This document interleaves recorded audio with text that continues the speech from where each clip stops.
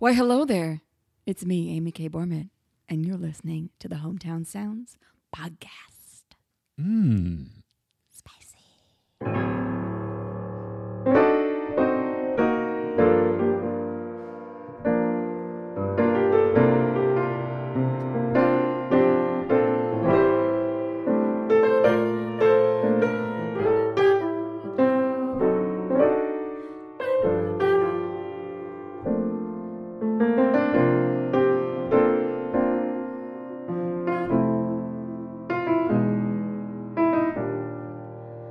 Let's make a change for the better. No more excuses and no more lies. Let's make a change for the better.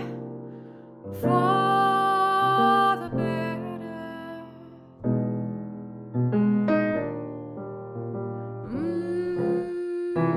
Despite the madness and all the fears, oh, what a mess we're in.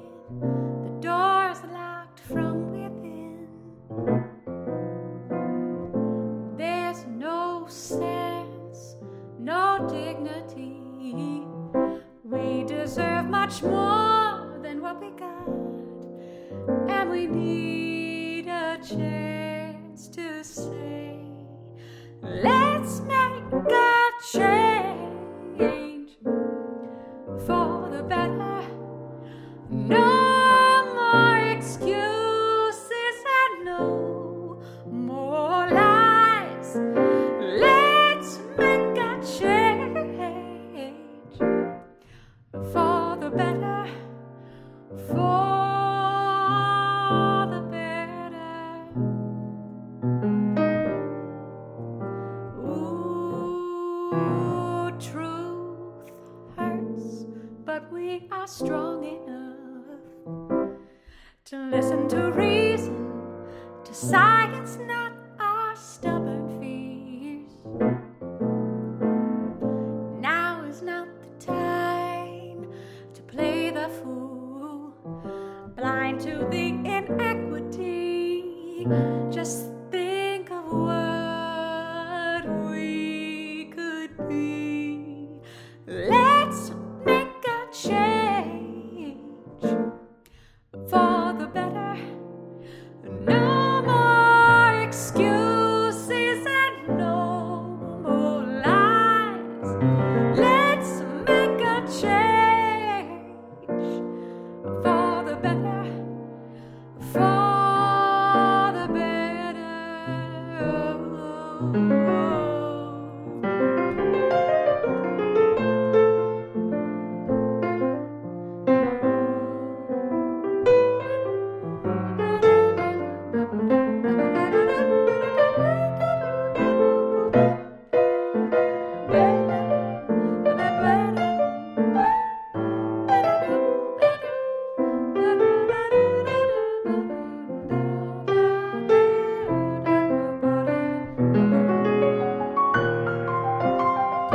Let's make a change for the better.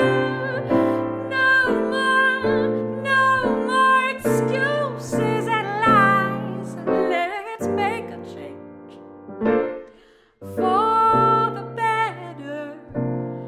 For the better. Let's make a change. Let's make a change. No more excuses and no more lies. Let's make a change for the better. Think of what we could be. What we could be.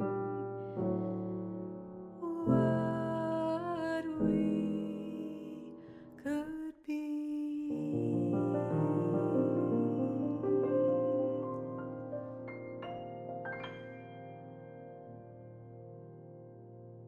Hello, everybody, and welcome back to the Hometown Sounds podcast. We show you how DC rocks. I'm Paul Vaudra, and my guest this week is Amy K. Bormett, jazz diva. I prefer Queen. Yeah, we'll go Yes. with it. Thank you so much for coming on the podcast. My pleasure, Paul. I have wanted to have you on for so long. It's finally happening. I'm so excited. Dreams do come true, everybody. 2023. That song started out in the podcast was called Let's Make a Change. It is by Amy K. Bormett.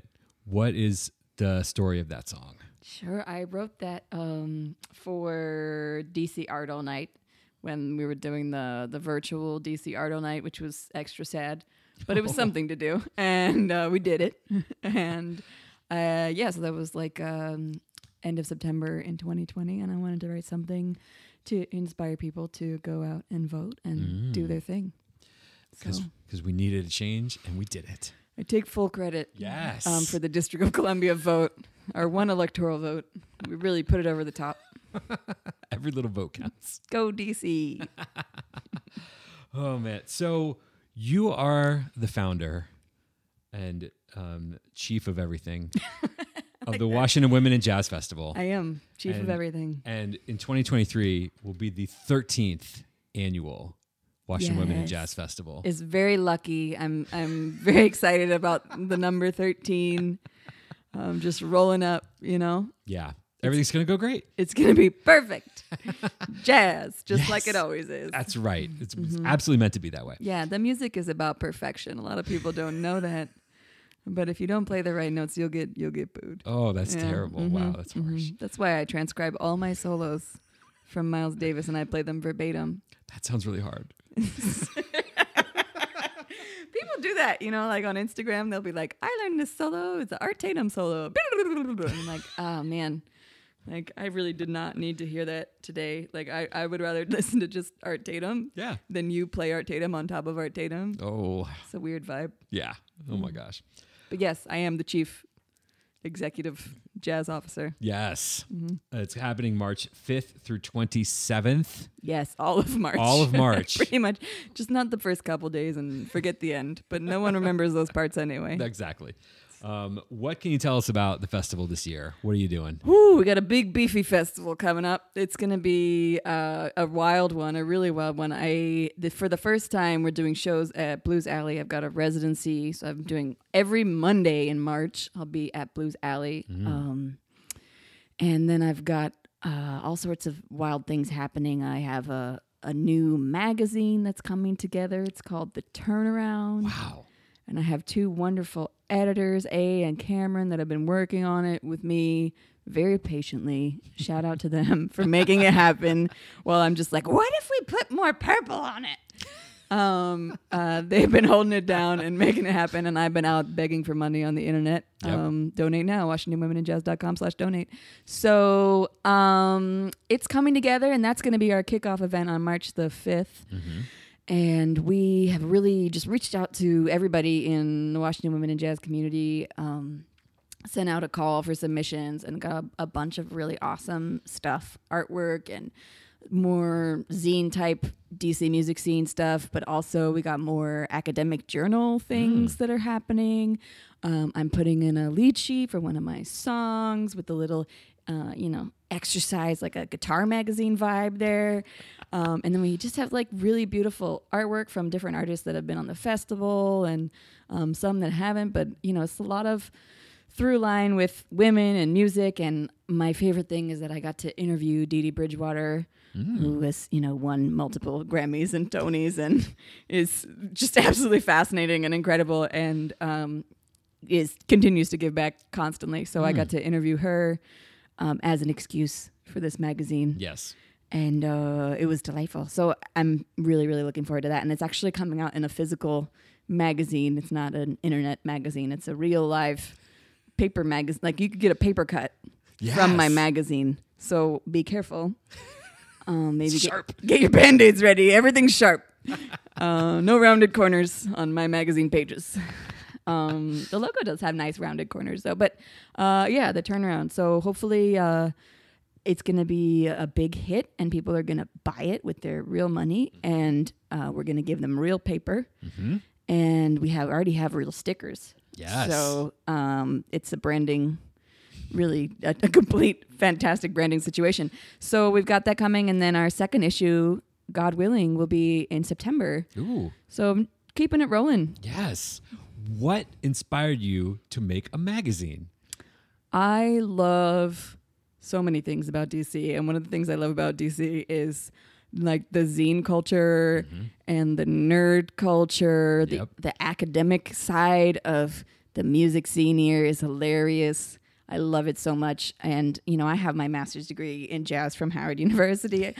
I love a good, you know, trip to the Library of Congress to look up Charles Mingus's original memoir, the unedited version. You know, that's like a Sunday. It's a lovely time, you know? Wow. To hear like radio edits of Charlie Parker that were never released. And it's just a magical place, DC, for jazz nerds. So I wanted to have a nerd spot where we could have some academic things written about women in jazz, written about female musicians in the city and beyond. But I also wanted to have something where we could bring different parts of the community in that might not necessarily be presented on the festival as performers. But a lot of people who wrote for the magazine are performers in their own right, or they don't live in DC, but they've played at the festival before. And they can't, you know, my friend Biggie Winklow did an interview with a wonderful musician in India, and just like their conversation about being an improviser, coming from different spaces.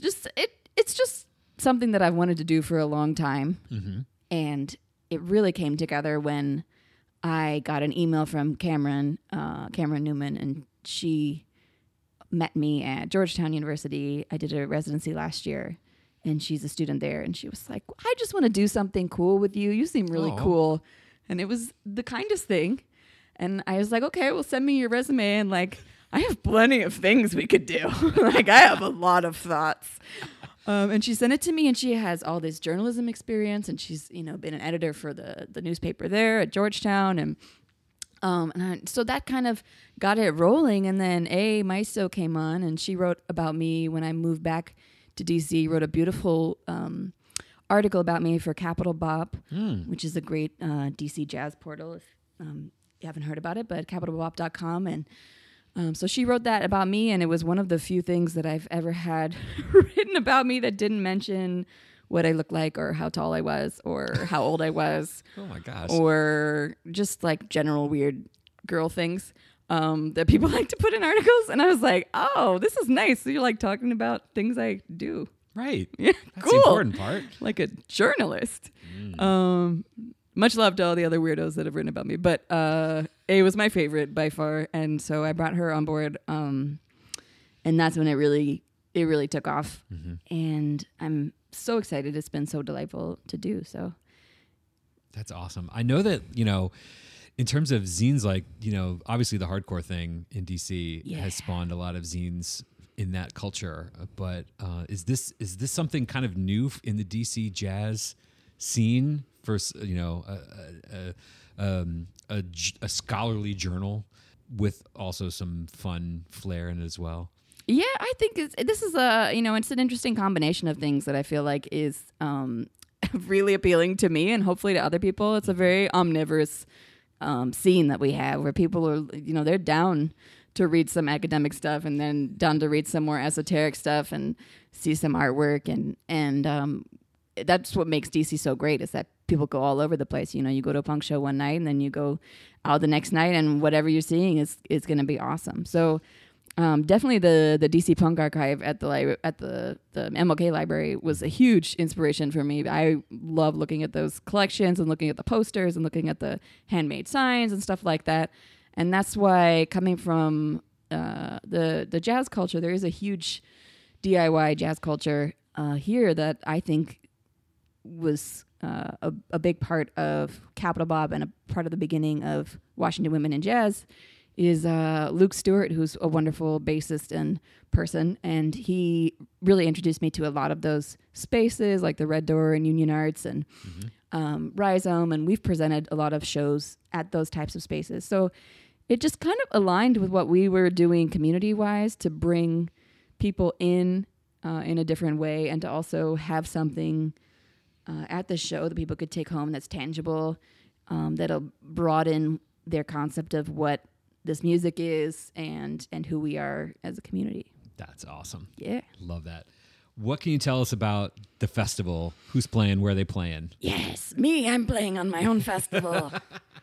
Oh man, I made this thing so I could play with all my favorite women musicians, and when I started it 13 years ago, I hadn't played with really very, very many women musicians at all. Oh. The only one that I had played with was I played with Sarah Hughes and Lee Pilzer and Shannon Gunn down at Bohemian Caverns. We used to play down there every Monday night. Mm-hmm. But I hadn't really, there was people I wanted to bring in that I was like, oh, man, I wish I could play with them. And then I was like, what if I just make a festival?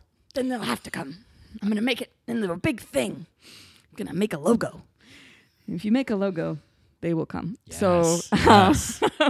so I made a little flyer and I got Twins Jazz on board, RIP.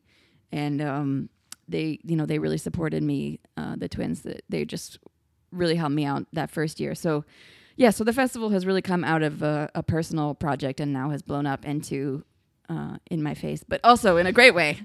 It just keeps getting bigger and bigger, and people keep coming to me talking about things they want to present, and it's a treat. So all that said, it's very me heavy, and I'm fine with it.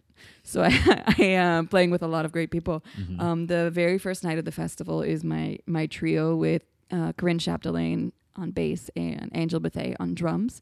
Corinne and I went to Howard University together. She's a fabulous bassist from outside of Montreal, and she's been here for over 10 years now and is just like totally one of my arms at this point. She's incredible. Oh. And Angel I've known since she was 14, and now she's not 14.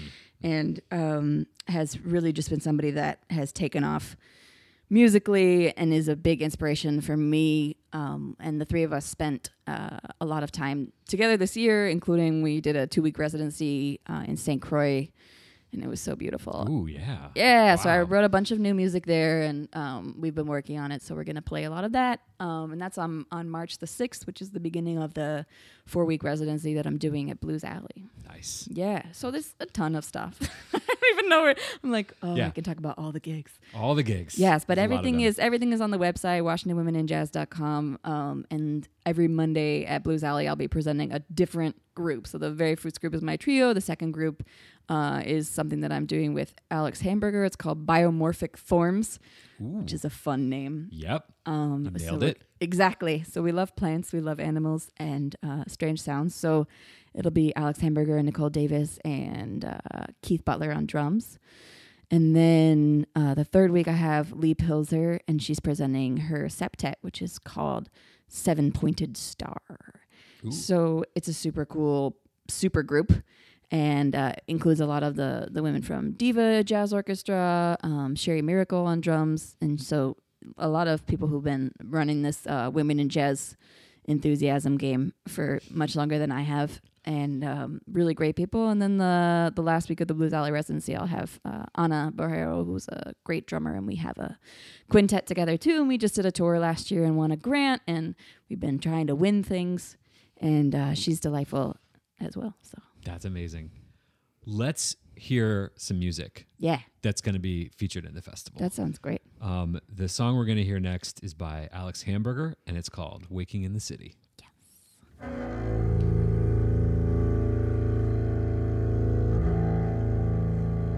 Curtains forcing their will against the wind.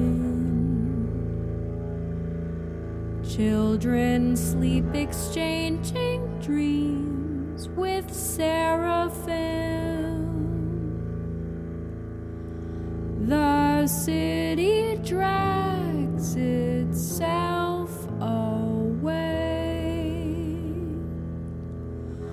on subway tracks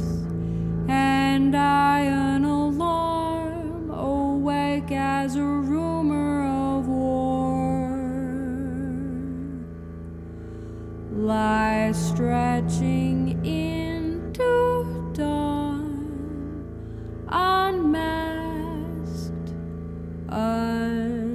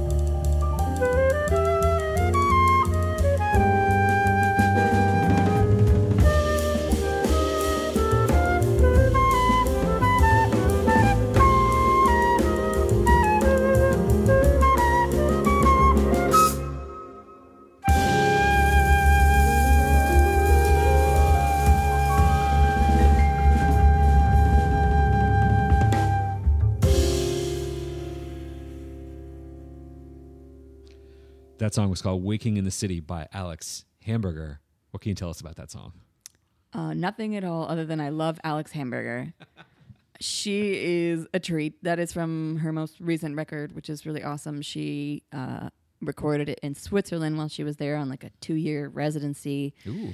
Yes, where I believe is where she met her now husband, who is also a great musician. And Alex we met when she was part of the Emerging Artist Showcase in like, I don't even know, early years, like 2013 maybe. I've done this showcase for college students and some high school students, women and non-binary students since the second year of the festival. So she was there early on, and I don't even know. But she heard about it. She came down.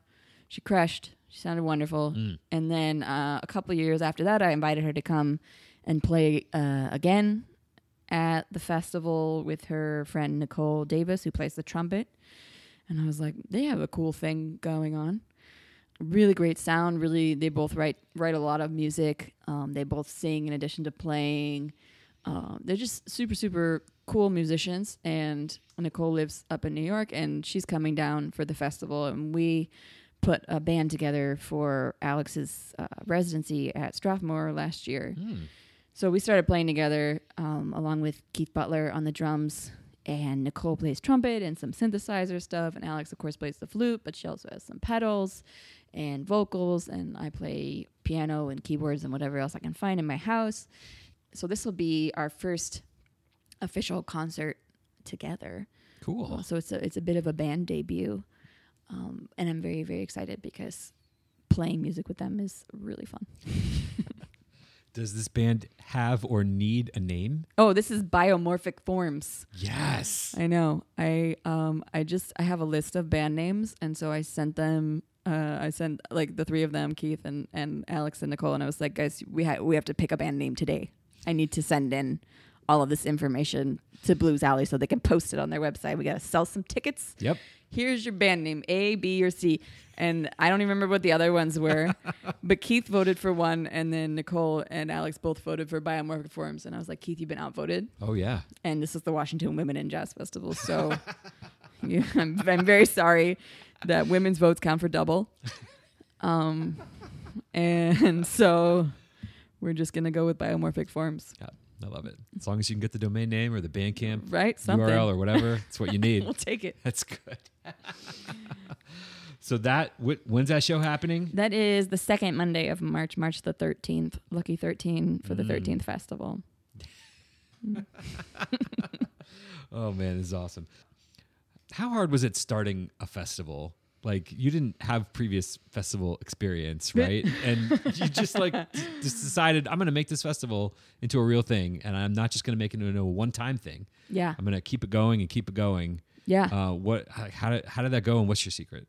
Yeah. Wow. My secret is conning people into volunteering for me and making everyone love me with my delightful personality. Yep. And then reminding them over and over and over and over again to come to my jazz festival.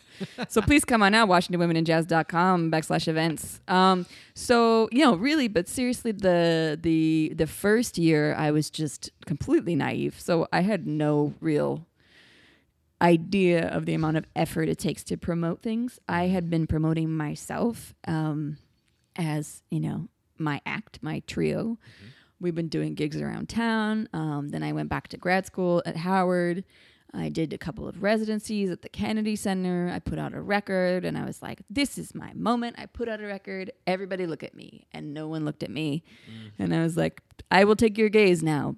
I will take one review. I will take a nice comment on my website. I will take an email. I will take a phone call from somebody telling me that they heard my record. I will take someone unlocking the door at WPFW when I come by with CDs. So none of those things happened. And I had no idea how to promote things. And so I was like, okay, I need to recalibrate in my brain what it means to be a person who relies on the community to show up for them, not only mentally, but financially. What my entire career has been based off of other people putting money down to listen to my music. And I'm filled with endless gratitude, but also it's really exhausting to maintain that, to maintain the email newsletter and the internet slog. I am famous, though. I found out yesterday because somebody faked an Instagram account with my name on it. Yes, I saw that. So I'm famous now, and that's what it takes. And so, like just maintaining all that stuff is not as fun as it should be. Like it should be any amount of fun, and it's kind of like, oh, I should put that up again. But when I started, the social media thing was new. It was like Barack Obama got elected on Facebook, and I put on a jazz festival on Facebook in 2011, and it was great. And Capital Bop was just starting. Yep. That was great. And I had put up something on Twitter. Yep. And I got the news to come. I put up something on Twitter, and I got photographers to come and take photos for me, and I paid them afterwards if I liked them. Wow. Yeah, exactly. Which I feel kind of bad about now. But thanks, guys, for coming out. And ladies, I had a couple lady photographers. It was great. But a lot of people just wanted to be there and to support and to show up. And I think when you are conceiving of something, you have no idea how it's going to be received by other people. And so the very first year, I was like, okay, let's see. Am I going to keep doing this? And I did put on the first flyer, I put inaugural Washington Women in Jazz Festival. I didn't even put the first. I put inaugural, as if you need to know. Now I'm here. Right. I'm your new jazz president. It's me, Amy K. Borman, and I would like to give you jazz. But it's been a real boon for me, and such a treat to be able to continue to present a really wide range of music, even though if people don't listen to jazz, maybe they're thinking jazz isn't that wide ranging, but it is. Oh, man. There's so much going on that is categorized, and it's like the other of the music world. Yeah. So anything that happens with improvisation, anything that happens with swing, anything that happens, in the Black American music tradition, I have attempted to put into this festival the people behind that, the personalities and the musicians that mean a lot to me, and their music speaks to me, and I love playing with them and sharing that music with my audience that I've been building up throughout the rest of the year with my personal career. So it's a treat. It's a real treat. But it's amazing. Love it. Forever sustaining. I think one of my favorite people that was there at the very beginning, and even for like the idea, the forming of the idea of I want to play with these people, was Lee Pilzer, who is incredible baritone saxophone player and all the other saxophones and all the other things that she can find in her house. She is just an absolutely phenomenal woman and professor at University of Maryland, and got her doctorate, went back to school and got her doctorate a few years ago in jazz, and is a huge scholar for women in jazz and for bebop, and it's just a great player. And she's been playing with Diva Jazz Orchestra for a long time, and this year she was on the very first festival and has been on every festival since, and this year I convinced her that we needed to start a big band together to present on the festival. And I was like, you know what, I'm not busy enough planning a festival. I think that you should help me have a big band. Yeah. So also, you made a magazine. Oh yeah, also the magazine. All these things are interrelated. Yep. They're all the same in my brain. There's like one giant file folder, and I just throw them all in there. Wow. Yeah, you should see my computer. But yeah, so Lee is the jam, and I really wanted to showcase her on this festival. So not only is she doing her septet, which I'm playing on at Blues Alley, but we're also doing this giant big band. It's called the Celestial Spangalang Ensemble. Whoa. Mm-hmm. And we'll be in the Lang Theater at the Atlas Performing Arts Center. Nice. On St. Patrick's Day. So it's a weird green. Yeah, if I sell it out, I'm gonna jig. Yep. That's my whole plan. I was like, I just want to sell out the Lang so I can do a jig. It's going to happen. A jiggling. Yeah, so I wanted to share that with you too. This is Lee Pilzer writes a lot of really great arrangements for diva, along with playing baritone sax, and this is one of my favorites. Ooh, this one's called East Coast Andy. Not to be confused with West Coast Andy. Different person entirely. Totally different people. Yeah, that's the other song actually.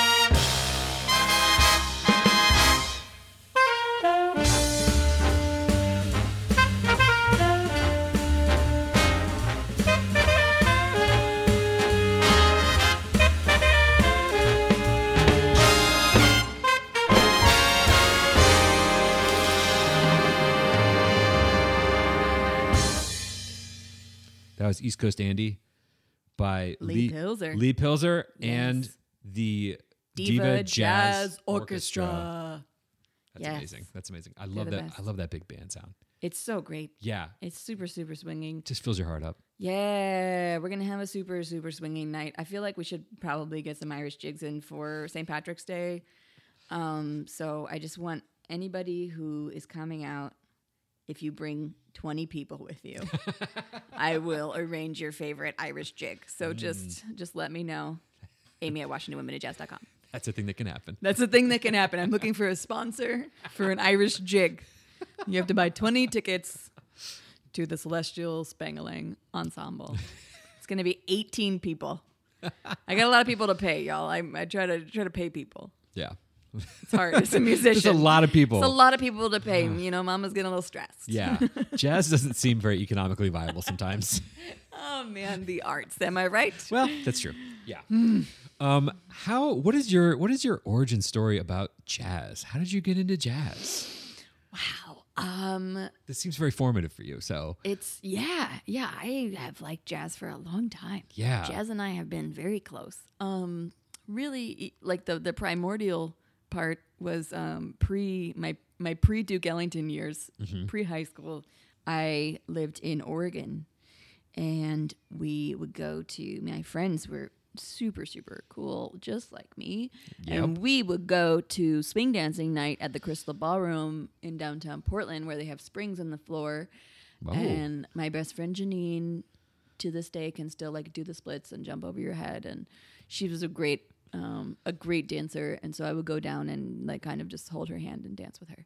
And we would go there all the time. And I really got into big band, and my mom is a clarinet player. So it was a lot of Benny Goodman. Was a lot of Ella, a lot of jazz singers. That was sort of how I started listening to it. And then, of course, playing it in middle school, jazz band, super swinging. And then from there, I was like, I'm going to have my own jazz trio, like Monk. I'm going to play Thelonious Monk tunes, because that was my favorite, which, to be fair, still the best. Yes. So I set up this jazz trio, but the problem was my drummer was super, super high all the time. And I had a big crush on my bass player. So it never went anywhere. And we had one gig, and it was at a fundraiser that, unsurprisingly, I organized and threw for our jazz band that was called Swinging with Spaghetti. And I'm not joking. And we had really cool cummerbunds, and there was like patterns on them, like different colors and stuff. And then the bow tie. Yep. And black pants, white shirt. Nothing says women in jazz like a cummerbund. And no cummerbunds on my festival, damn it. So we had Swinging with Spaghetti, and my debut of my very first trio, my drummer was very, I don't even know what kind of, he probably invented his own drugs, and he almost fell asleep on top of the drum set, and then the bass player yelled at him. Shout out Jonathan Downer, I still love you, and he's still playing the bass in Portland, Oregon. So we made it. Jonathan and I made it out alive. Yep. But the drummer, I don't know where he went to. Oh. But from there, my dad moved to DC, and I came to visit him for Labor Day. And he was like, hey, there's this school. You're never going to believe what it's called. And I was like, what do you mean? He was like, it's called Duke Ellington School of the Arts. And I was like, well, sign me up. Yep. So I came out for Labor Day weekend, and the Friday before Labor Day, I auditioned at the school. And then school started on Tuesday. And I was like, great, I'm going. Oh, my God. And I did not take my ticket home to Oregon. What? Left my mom in Oregon, went to TJ Maxx and bought a dress for school, and showed up in a orange paisley dress on the Tuesday after Labor Day, Yep. ready to proclaim my extreme devotion to jazz that will allow me to move across the country. So that's how I got into jazz. I love that. Yes, it was the Wow. best. Oh, my God. Once I was there, that was the end. Yeah. Yeah, I had Davey Yarborough, the best teacher in the entire history of jazz, and he got me. He hooked me. Now here I am, Yep. talking about jazz on podcasts. Yes. I mean, it is just a through line for the whole thing, you know? Like, It's all happening. yes. Oh, my gosh. How is the DC jazz music scene doing after the pandemic? Emotionally or financially? Any of the above. We're in the gutter for both, my friend. Oh, no. We're in the gutter. I am feeling good. I'm feeling good. Mostly because I'm very excited about this festival. So ask me in April how I'm feeling. But Yep. I'm feeling great right now. So many things to be excited about. DC has lost a lot of really great venues for jazz, and that was starting before the pandemic. Yep. And then, total hammer in the coffin for the pandemic and during the pandemic. And we lost a lot of incredible musicians in the scene. We lost a lot of elders who were really important members of our community. Yep. A lot of teachers. Well, like everyone else, we lost a lot of people, but we're doing our best. I think that there were things that happened that were blessings during the pandemic, which was things like the group that started coming together around the Capitol Hill Jazz Foundation and that group, well, the DC music stakeholders group that started meeting twice a week and really talking about resources and how we could save some of these venues and how we could support what people were trying to do, playing in parks and making sure that we were doing our best to see that food was distributed and that grants were being written for people who might not have access to grants, and that money was being redistributed as best could be, and that policy was continuing to think about the arts and think about musicians during the pandemic, which one could argue that it could have gone better, but we did what we could, and I think that strengthened a lot of the community. So now we're kind of on the other side of that feeling, and I think everyone is overwhelmed. It feels like we came back without really having a conversation about what happened. And that we went immediately back into attempting the old-fashioned, overworking, hustling, promoting parts of our music community without really talking about anything, without really talking about proper pay for venues. Yeah. Without really talking about unionizing, without really talking about how we can support the older members of our scene, how we can have access to healthcare for artists in the city. The really important things that were brought up during the pandemic have faded now that everyone is panicking and just grabbing as much work as possible to pay off what they went into debt for during the pandemic. So that's where we're at. We're still swinging though. Everybody sounds good. That's good. Yeah. That's good. And I hear that you have a magazine. I do have a magazine. And these seem like really good things to bring up. Yes. In that format. Same vibe. Yes. Yeah, exactly. Yeah, there's a lot of really good articles in the magazine, interviews and talking about this type of stuff, and of course talking about equity, gender equity in the music industry. Dr. Thomas Stanley has a really great article on More Mother talking about the work that she's been doing, just imagining a better future for musicians. So yeah, it's a lot. I think it's such a political city that you can't be a musician in the city and not know what needs to be changed.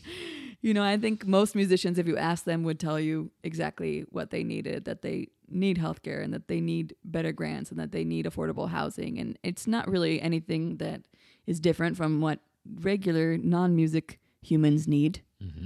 Yep, very important. So we need that. So there's a connection to be made there to create a coalition with all the other things that are happening in the city to support those issues, and that will raise all boats within the music community too. So what we need, Yeah. we need a strong music community. I need it because I need to go out to see some more live music. Like, I need a show. I need shows. We damn it. need some more jazz venues. Is really what we need. Yeah, it's true. Let's hear some more music on the podcast. This is by Amy Anna, and this is called Voltron, Defender of the Universe. Scary. Get ready for a robot battle.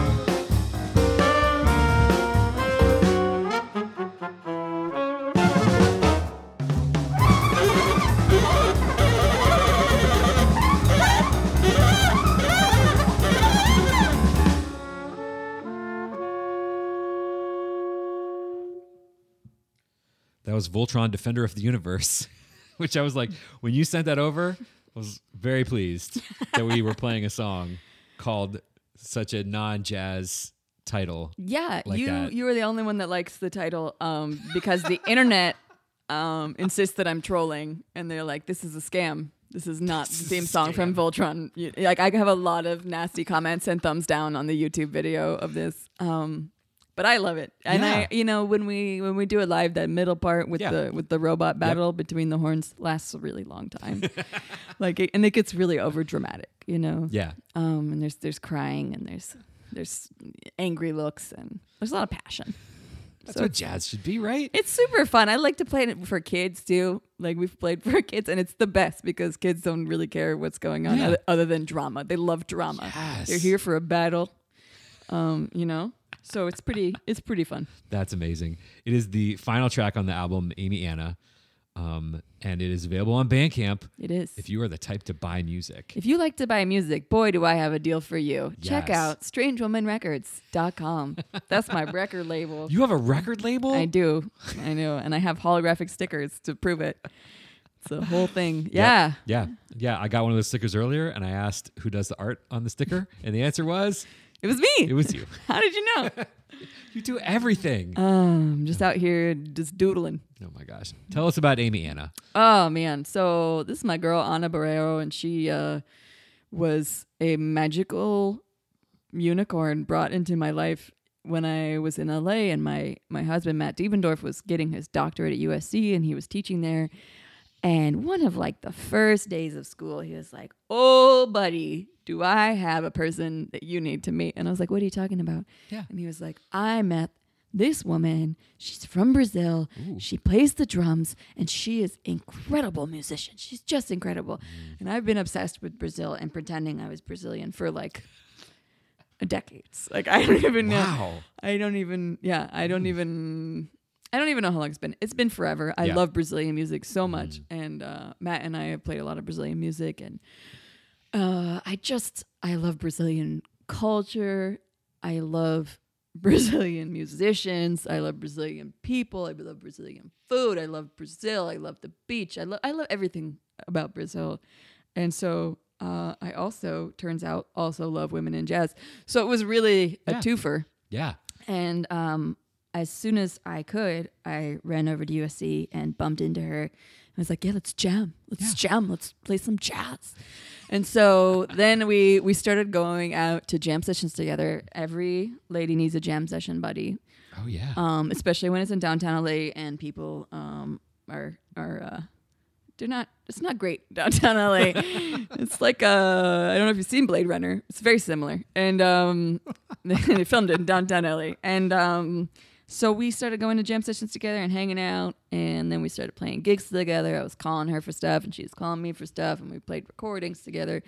And we took a gig together in Sacramento, and we drove up to Sacramento. And the whole way up, I was just stealing her phone and making her listen to all this music. And she was like, "Oh, go-go is nice." And I was like, "Yeah, go-go is nice." She's like, "Yeah, we should play some go-go." I was like, "Okay." Wow. And then we played some go-go at the gig, and then we drove back. And then on the way back, she was like, "Yeah, we should get a gig." And I was like, "Yeah, we should get a gig with our music, our stuff." And so we did. And then, we kept gigging. Mm-hmm. And then we finally made a record. Mm-hmm. So that's the story. And she's still in LA. She's still in LA. We're still playing together. We did a tour of Brazil. We did a tour of the East Coast. We got a grant from Jazz Roads, South Arts Jazz Roads grant. Mm-hmm. Which is a national jazz touring grant. So if there's any jazz musicians listening, check out Jazz Roads from South Arts. They have a rolling, I think it's 3 or 4 times a year at this point you can apply. That's awesome. And it's great. And they will help you get to places that are generally underserved for jazz. So we played in Bridgewater, Virginia, and just, playing in different places that aren't typically... might not have jazz clubs, so you can do alternative venues, things like that. And to support that happening, they've created this grant from the Doris Duke Foundation. So it's pretty sweet. Definitely apply for that. And yeah, so we've been playing together and trying to keep it happening. So she's coming out here for the finale of the festival, which is the last Monday in March at Blues Alley on the 27th. So it's going to be a big treat. Wow. Where are some of the other places that are hosting some WWJF shows? So many things. So we have the magazine launches at Eaton Workshop. That's the very first day. We have also Jazz Night at Westminster, which is a great spot to see music. As a church in Southwest. It's like the funnest hang. They have food in the basement. You can just go and eat macaroni and cheese and fried fish, and then hang out upstairs and watch the great music. I have Integrity Reeves playing with me there, and she's somebody that has been since day one a ride or die Washington Women in Jazz. She showed up. She called me when I put out that on Facebook that I was doing this festival. She called me and she was like, "You need some help. What do you need? Oh. What do you need from me?" And I know her from Duke Ellington School of the Arts. I know her from Howard University. And she's a phenomenal singer, songwriter. She was an Afro Blue at Howard, and she's just incredible. And so she showed up on the very first day at Twins and was like collecting money and handing out flyers and talking it up. And then she played at the Red Door the very first year of Washington Women in Jazz Festival too.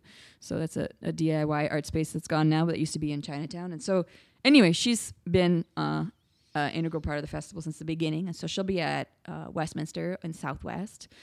We have the Atlas Performing Arts Center on H Street. That's where we're going to have our giant big band, the Celestial Spangalang Ensemble. That'll be on St. Patrick's Day, the 17th, at the Atlas. And that's part of the Intersections Festival. We're collaborating with them to put that event on. We also have one of my favorite places to hang out up in Hyattsville. I think this is our only non-DC show, like DC proper. Right. Just up the road, the Arts District in Hyattsville. My dear friend Bob Harper, who's a jazz enthusiast and bookstore man, he has this great spot called My Dead Aunt's Books. And you'll never guess how he got his first book collection. It's a great story. I'll leave the mystery to you. So it's super great, and they have a little ghost logo. You can see it on our website. It's up there. It's the ghost holding books. Anyway, we're going to be playing there, and this is a really cool showcase that came up because of Sarah Friedrich, the wonderful songwriter, and she started a songwriting group during the pandemic. So we're going to be featuring several songwriters that are in the DC, women songwriters that are in the DC area that have been a part of that group. And Sarah also wrote an article about the group for the Turnaround, the magazine. So it's a tie-in there, and we'll be selling the magazine, of course, at My Dead Aunt's Books. And you can buy all of the books you've ever wanted. And it's also, there's a vintage clothing store right in that same space too. So it's a cool spot. Wow. Right across from Franklin's up in Hyattsville. And then we have Mr. Henry's, which is like my hang. It's Mr. Henry's feels like my church. I go there all the time. Yep. It's a great place. You can eat some nachos and hear some real good music. And we'll be at Mr. Henry's not only for the Emerging Artist Showcase, which is going to be awesome with the college students, high school students, but also for the jam session in the middle of the month on the 15th with the Capitol Hill Jazz Foundation and Herb Scott, my buddy, on the saxophone, holding it down, keeping that jam session going for years and years now. And I'm so happy that continues because I love it there. And then we'll be at the Goethe Institute with Zoe Jorgensen and her trio. She's coming in. That's a really nice spot. You get a glass of wine, you hang out. It's going to be a Sunday afternoon vibe. Nice. She's an amazing bassist and singer, and she's also has been on the Emerging Artist Showcase years ago and now has returned to have her own show. And then, of course, the finale at Blues Alley. So many Blues Alley shows. Yep. It's very fancy. We're getting fancy here with Washington Women in Jazz. We're going to have venues that have sound systems and grand pianos. Yes. We're getting fancy. So so many good shows, and I think that this is a really wild mix of things. So there's something for any jazz head and any non-jazz head. Yeah, and it's going to take up the whole month of March. It's just your whole month covered right there. Yeah, set. You don't even have to worry about anything. WashingtonWomenInJazz.com. Yep. Get your fill of the jazz. Love it. Amy Borman, thank you so much for being on the podcast. Thank you for having me. This is so great. I love it. Jazz is definitely an area that I love, but definitely I'm not like as tapped in to the scene as I want to be. And that's why I'm friends with you. There you go. Now Yes. you're going to meet everybody Yep. on the Washington Women in Jazz Festival. Yes. I'm going to have You'd be a like, are great there old even time. men in jazz? You don't know. No, don't even You know. don't Who even know. cares? Yeah, it's not what it's for. We're going to play one last song to head out. Before we go, let us talk about the socials. Social media, still a thing. It's still a thing. Still a thing. Some Despite Elon Musk's efforts. people, oh my God. We just keep tweeting along. Yeah, exactly. So where can people follow you on the socials? Me, I'm at Amy K. Bormet, Bormet, on all the things. And then the festival is at WW Jazz Fest, yet again, on all the things. I'm not on TikTok. I haven't made it there yet. But, maybe somebody will impersonate me and go ahead and set up an account for me, and then I want him to do the work. Hope for the best. Yeah, yeah. Yeah, and of course my website, my personal website is amykbormet.com, and my record label that I run with my incredible husband, Matt Dievendorf, is called Strange Woman Records. So it's strangewomanrecords.com. You guys have a band camp? We have so many band camps. Yes. I have a band camp. He has a band camp. We have the record label band camp. We have the Amiana band camp. We have another trio record band camp. We have so many things. Wow. So many band camps. I heard if you get more band camps, Yeah. you get more dollars. Sure. I Just think keep making that's- them. I think, is that how capitalism works? I haven't figured it out. But if you give me money, I can pay my bills. It's incredible. Yeah, that's what we need. We need Amy to pay her bills and make more jazz and keep everything going because there's so many plates spinning in the air right now. All of it. Yeah. All of it. Yeah. We're going to play one other song from the Amiana album. This one's called Tuhino. What does that mean? I appreciate you trying. Yeah. Yeah. You know what? This song has been. People keep asking me what this means, and I keep asking on it, and I just get more and more confused. So it's to ino, All right. and it has something to do. It means like the anthem, but it's like slang for like condensed, written out slang for I'm coming, like estou indo. Okay. So, but when you combine it, it's just tô indo. All right. Like I am like I will be there shortly. So Oh. you'll be like, oh man, I'm coming. Like I'll be there. But it also means the anthem. So there's like part of the Brazilian anthem in the song, and then it has this bouncy thing happening that feels like it's a little bit anxious in a fun way. I hope you all like it. Thank you so much for listening. Thank you, Amy. My pleasure. See you all next time.